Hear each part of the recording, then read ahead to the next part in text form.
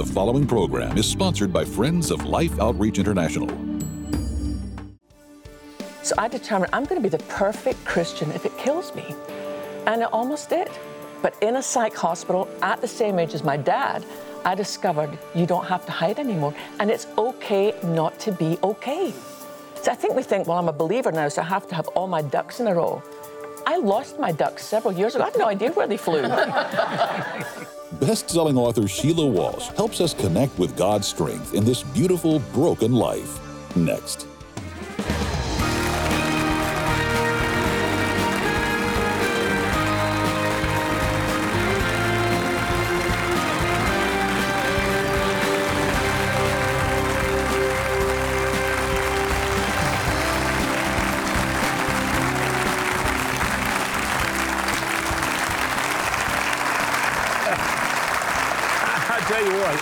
It's a thrill to share this time with you. I'm James Robinson, and Betty and I welcome you to life today. Our wonderful co-host, and oftentimes with our son, the host, Sheila Walsh is with us. And it's amazing to me how well she's able to share what God is doing and desires to do in the midst of unbelievable challenges. This book that is just going to be in the stores in just a few days, in the middle of the mess. Strength for this beautiful, broken life. And that's life. But we know brokenness. We know heartache. And we know failure. And we know what it is to miss the mark.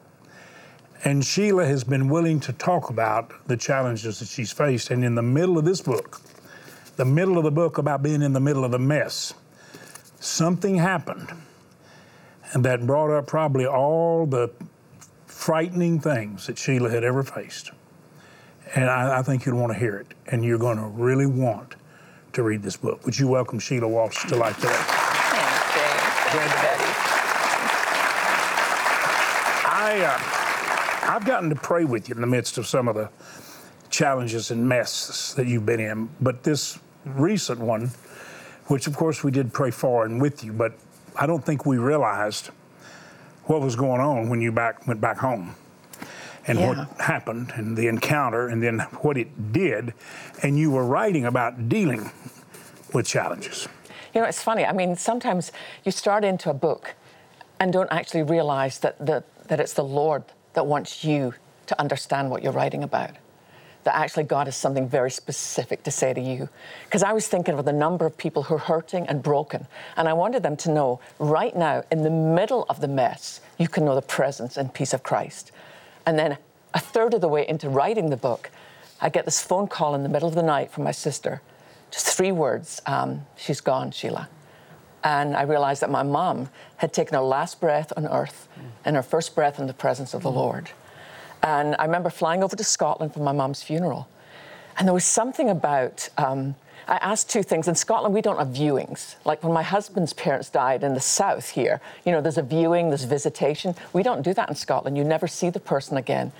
But I called the funeral home and I said, could I please come and see my mom? And they said, we can arrange that. And I walked into this little room, very plain pine box. We don't dress things up in Scotland. There was my mom in this lovely pink suit I sent her last Christmas. And I knelt down beside her casket. And I knew she was home with Jesus, but I just wanted to say to her, well done, Mom. Well done. You know, my dad was 34 when he committed suicide. She was 33 with 3 young children. She never remarried. She stayed faithful to God. But there was something else that happened. Suddenly, knowing that she wasn't here, it shook me. And I mean, I've been diagnosed with clinical depression years ago. And I always think I'm doing pretty well. I love my life. Everything's going well. But I found myself spiraling again and sinking into this really dark place.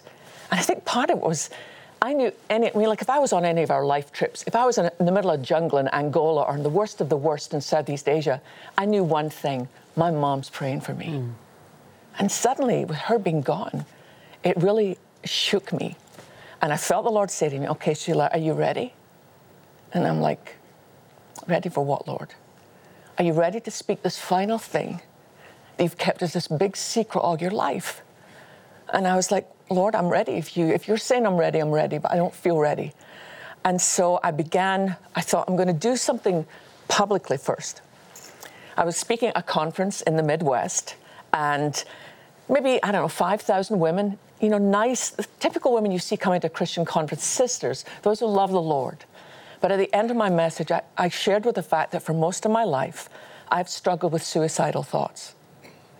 And so I simply said, if you're like me, if you struggle, if you're a cutter, if you've ever attempted to take your life, would you join me at the front? Over 400 women joined me at the front, ages between 12 and 82. And I thought, okay, Lord, that's it. It is time to shine the brightest light into the darkest corners of the church. Because I've always thought, don't tell people, Sheila, because it'll make it seem like that's an acceptable thing to do, or it'll make it more real for you. No. James said, confess your sins one to another and pray for each other that you might be healed. So for the first time in this book, I've talked about the fact that this has been a reality in my life. And I want people to know you're not alone, and you can make it through this.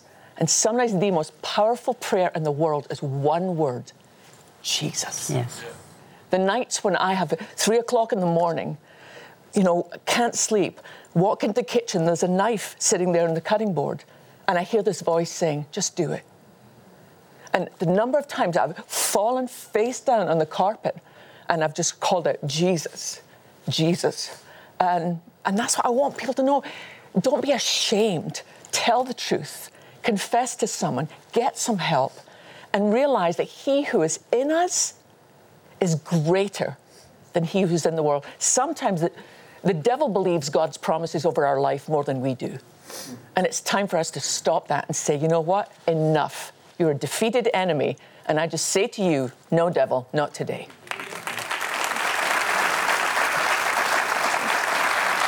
Because we live in such an imperfect world, we're going to have lots of messes in life. I mean, absolutely. God didn't say that we would avoid that when we came to know him. There will be trials, he said, but I will be with you in the trials. And just like you speak in the name of Jesus. I remember when one of our grandsons was very small, I was talking to our daughter, his mom, and I wasn't feeling well that way. And she said, Christopher, will you pray for Mimi? And he got on the phone, this little toddler, and all he said was, Jesus.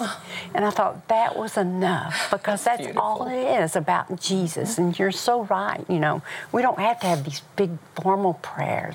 Our heart just needs to cry out to him, and he will be in the midst of those messes. Yeah. The messes will come, but he is also there if we allow him to speak to our hearts and to bring us out of that darkness. And one of the things I feel passionately about is that mental illness is something that we shy away from in the church. Because people want to think, well, it must be a spiritual problem. But if you struggle with severe clinical depression or anxiety, that's your brain chemistry. It's not your spiritual life. And mental illness is not curable, but it's treatable. There is great help available. And we don't need to be ashamed. And that's why I want to speak out about it. Because I want to say, look, I'm your sister. I'm on this journey with you. Me too. Yes. You are not alone. Yes. Boy, it's great. Listen to some of the chapter titles.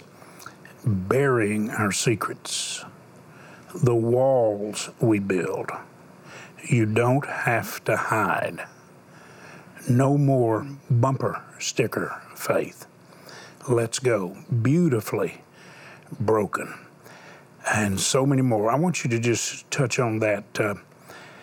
Look at the two, burying our secrets in the walls we build, and just expand on that. Just give a little insight to what you're touching on in those two chapters. Well, if you think about it, James, if you think back to my own history, co-host of the 700 Club at that time, but one of the loneliest people on the planet. I discovered it's possible to be very well known and desperately alone, because I carried such a sense of shame. And to me, it's like guilt tells me I've done something wrong. Shame tells me I am something wrong. So we hide our pain. Sometimes we hide in alcohol or drugs or spending or a job. I found the perfect place to hide Christian ministry. I mean, who's going to say to me, put that Bible down or we're going to have an intervention? No more 2 Kings for you, mister. But God's the only one who knows if we're serving out of pain or passion. And so I had built so many walls because I thought, if my own dad, because my dad tried to kill me before he killed himself. And I thought, if your own dad could hate you, then God could turn away too. So I determined I'm going to be the perfect Christian if it kills me. And it almost did. But in a psych hospital at the same age as my dad, I discovered you don't have to hide anymore. And it's okay not to be okay. So I think we think, well, I'm a believer now, so I have to have all my ducks in a row. I lost my ducks several years ago. I have no idea where they flew. But it's not about us getting it all right. Mm-hmm. It's about Christ who has made us right. That's right. When God looks at James, when God looks at Betty, he sees the righteousness of Christ. Mm-hmm. And yet we spend so much of our time trying to get it right, rather than standing beside each other and saying, you know what, you can tell me the truth. Now, and the one thing I would say, be careful. Don't just spill your life out on anyone. Find one or two safe sisters or safe brothers that you can tell the story to, and that they will pray for you and love you. And there's a safety in that. You know who one of mine is? Lisa Bevere. Mm-hmm. If I'm having a dark day, I can text Lisa, and she'll be, John and I are on our knees on your behalf right now. We need each other. And you know, she considers me a father, so she talks to me, and I just think I just love her. Mm-hmm. I think she's such a gift. She and John are both just fabulous. And the openness and honesty, so very, very important. You talk about beautifully broken. What are you saying there? I'm saying that you can spend so much of your life trying to be the good news. And when you finally get it, that Christ is the good news, that our brokenness can become a much greater bridge to other people than pretend wholeness ever is. Mm-hmm. You know, we can pretend to have it all together, and I don't think anyone really relates to you. But when you can share your story in such a way that Christ is the hero, it tells other people that there's hope for them. You know, you're comforting one another the way you have done. I mean, I cannot comfort somebody who's lost a child. But the way that you have both been beautifully broken, not a story you would ever have chosen to write, but the way that you are able at a depth to empathize and comfort someone else who's walked that walk. And that's the way that I feel too about, I'm very big on speaking on mental illness. I mean, I remember when Rick and Kate Warren asked me to speak at I think it was the first national symposium on the church and mental health. My opening line was this: I am profoundly grateful for the gift of mental illness, because it means I can look into the eyes of somebody else who's suffering and say, me too. Yeah.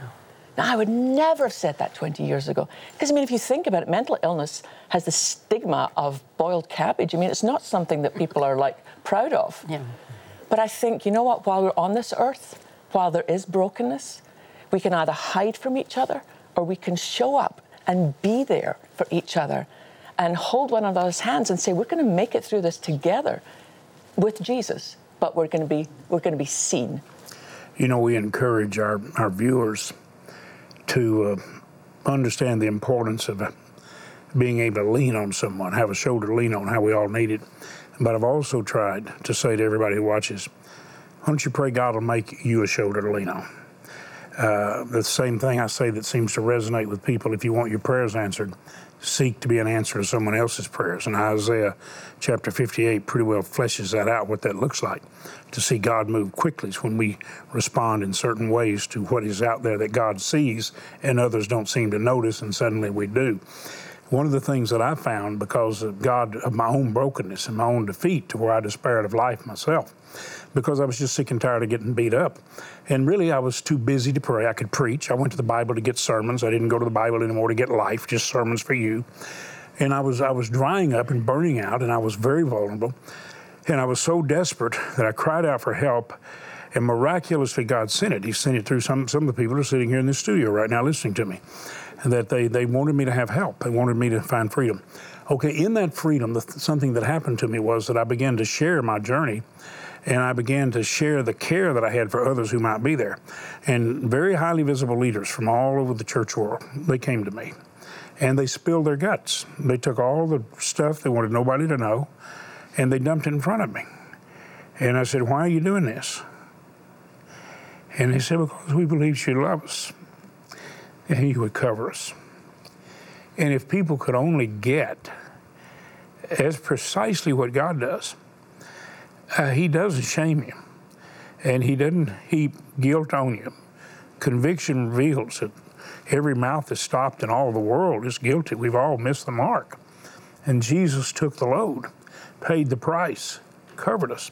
And He's our only sufficient covering. And we offer that covering as believers, that we offer it for others. And because I was able to freely offer it, they found a comfort in being able to confess our sins, one to another, that we might be healed. Because most of the time you think if you tell somebody your weakness, you're going to be stoned. Yeah. You're going to be just like those people caught in the act. And Jesus knew that this was a problem. But the bigger problem was what you're about to heap on them. Yeah. The fact that we don't respond like a community of love. We don't respond like a family. Yeah. And your father didn't respond like a family. And that was a big load. And the Father has had to help lift you through that. But that reality, that hurt is there. The enemy will try to dig it up. You have to lay it back before the Lord.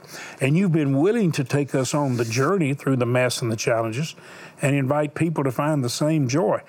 I mean, I've known you a long time. Now you've been with us. Probably, how long now have you been with Life? You say a couple of years? Coming up 2 years, yeah. And you've just been an awesome gift from the Lord to bless us and lighten our load in an amazing way. For which aren't you glad Sheila's helping us on Life today and helping us with all the mission outreach? It's amazing what you've done.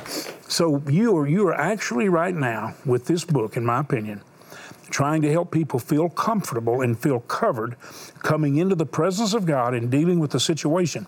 And one of the things I found myself praying for, I got to feel like you are too, you're praying that people who find the Lord in the middle of the mess suddenly become someone who assists others in the mess. Would you say that even when you came with us at some challenging times in your life, when you came with us, did it feel good to come with a family that made you know your family and we're together? Did that lighten your load? Of course it does. I mean, that's what Scripture talks about. And you know, it's interesting. Most people would, if you ask them who wrote Amazing Grace, they would say, well, John Newton. But John Newton didn't write it by himself. It's really pretty amazing. I mean, he was a pastor in a little town called Oldham, just outside of Oxford. And one night he knew there was a guy in his church who'd been a lawyer, had lost his job, had been hospitalized 3 times at that point, what was called a lunatic asylum. And John went to his home one night, New Year's Eve, and said to him, listen, brother, I know you've had some struggles, but I also know you're gifted as a writer. Why don't you and I write together? So this guy who had been diagnosed mentally ill, spent time in an insane asylum, wow. And John Newton sat down and wrote Amazing Grace. Great. How sweet the sound. So something about that is, as the church, we don't just acknowledge people with mental illness. We don't just make a place. We come alongside them as members of the body of Christ and say, we're going to walk this journey out together. Wow. Lord, thank you. I just hope, I hope you feel like that you've kind of been invited into a room with the family, and that if you were sitting right here with us, you'd be loved. Because you really would be. You said, not if you really knew me. Yes. Yes, we don't, any of us like or appreciate the things that are distasteful or wrong or damaging, but we can love the person that's damaged or even trapped by those things. And that's where you are. You're loved. You see the phone number there? Do you think Betty and I can pay for all those 800 calls?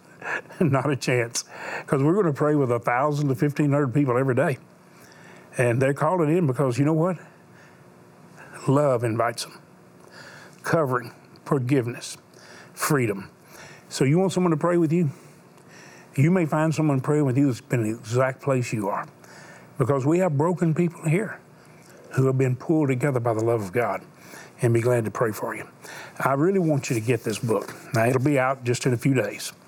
And I'll say something very exciting to you.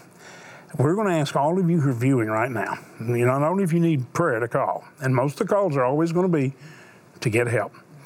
But if you will help the missionaries today, get some vehicles and some transportation, and this is the last week, and I got to be honest with you, we need a miracle. We need a miracle outpouring of love.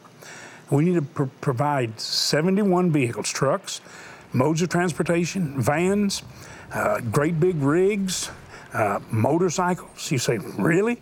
They're the only things that'll go some places where the missionaries need to go.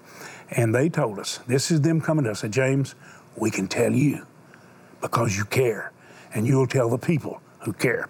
Well, if you'll help us provide that transportation by making the best gifts you can, we'll send you this book just to say thank you, along with some other gifts that'll bless you. But I want you to just kind of look in right now and see what the missionaries really want us to hear. And then you do what God leads you to do.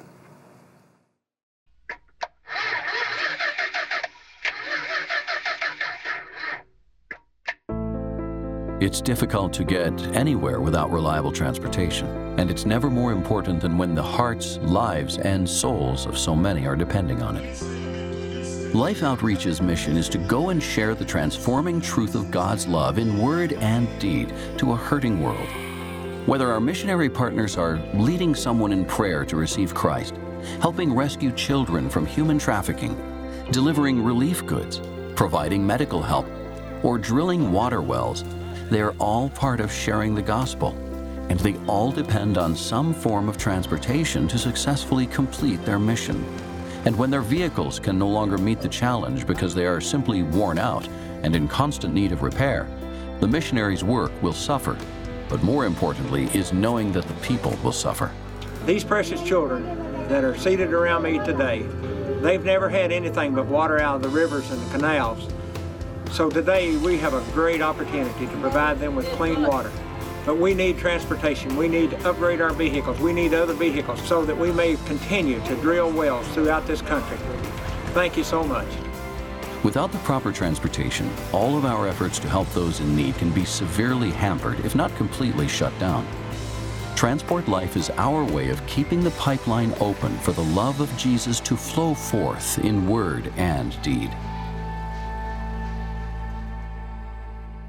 Well, you know, I've got to have a big smile on my face. You don't know the man, the missionary.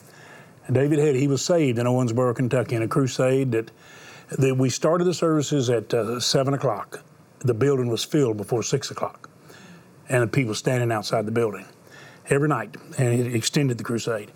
David was one of the biggest electrical contractors in the area, and he got saved, he and his wife. He spent over 30 years now in Haiti. Last year, he nearly died. When I saw that clip, because I talked to him after he'd been amazingly restored, I couldn't believe he's back in Haiti. He just did that. I mean, he's over 30 years there.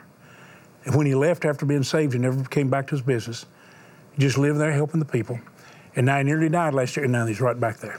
And he's saying to you, we need trucks. I couldn't believe that junky stuff he had to have, that was his trucks. And this is a guy that knows what quality is. But love is what's flowing through that missionary. So let me just say this to you. God may not be calling you to go over there. I think if he was, surely you'd go. But I believe he's calling all of us to help the ones God sent, because the sender of the gospel is the bottom line. You know, how are they going to preach the gospel unless they're sent? The bottom line is the one that sends the messenger. So I'm asking you right now, let's support them. Let's give them trucks that run. Let's give them the equipment that they need. They've said specifically 71 vehicles. We know exactly what they are. It's well over $1 million. We didn't expect that. It's not something we expected any more than we expect disasters. But they said, would you help us? So I'm asking you to. I want you to go right now online or dial that number, take your bank card, and make the best gift you can. Please, we have some gifts to send you to say thank you. And this is the last week. Please, please ask God, what do you want me to do? Go to the website, dial the number, take that card, use it like a check. If you make a check, make it to life, because that's what you're sharing. But call us, please. We only have a few days left. We need to know we've got this. We need to tell the missionaries, trucks are there. We've got them. Please make the gift God puts on your heart. Would you do it right now? Thank you so much. Thanks for calling. Thanks for going online.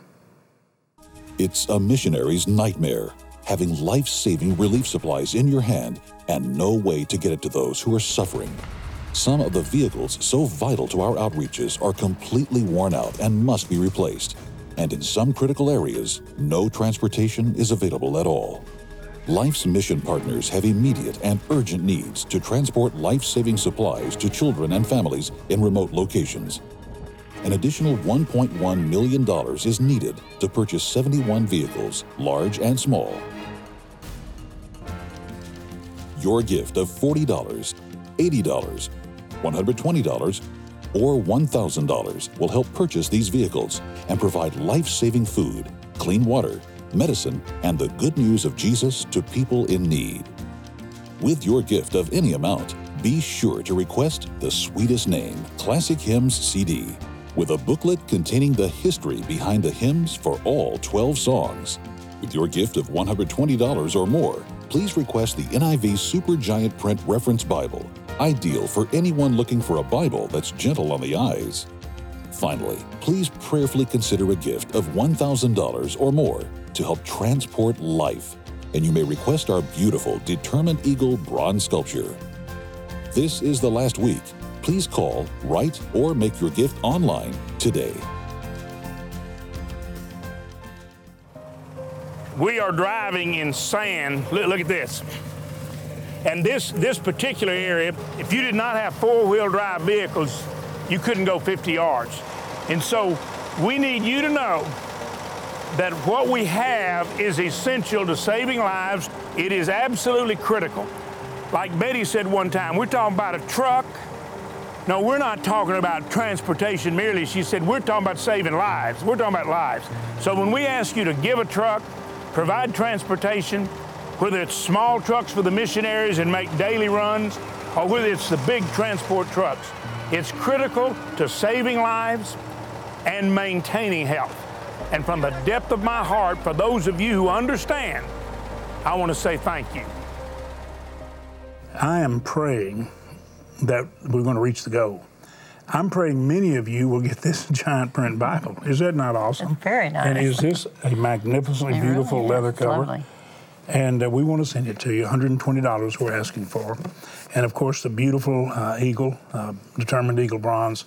I think it's just one of the most beautiful art pieces we've ever offered. And if you help get that transportation, you will be sent this book to say thanks.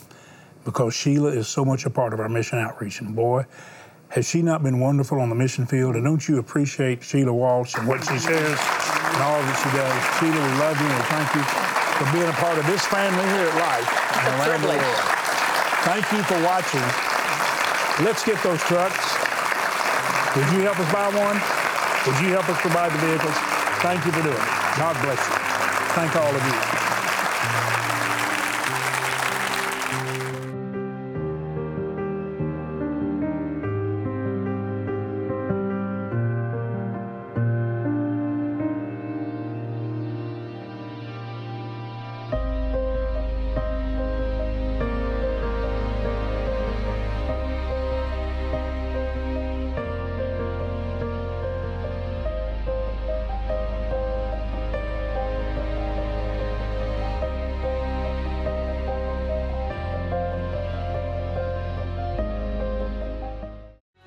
The natural outpouring of time spent in God's presence is a willing engagement with the people He loves.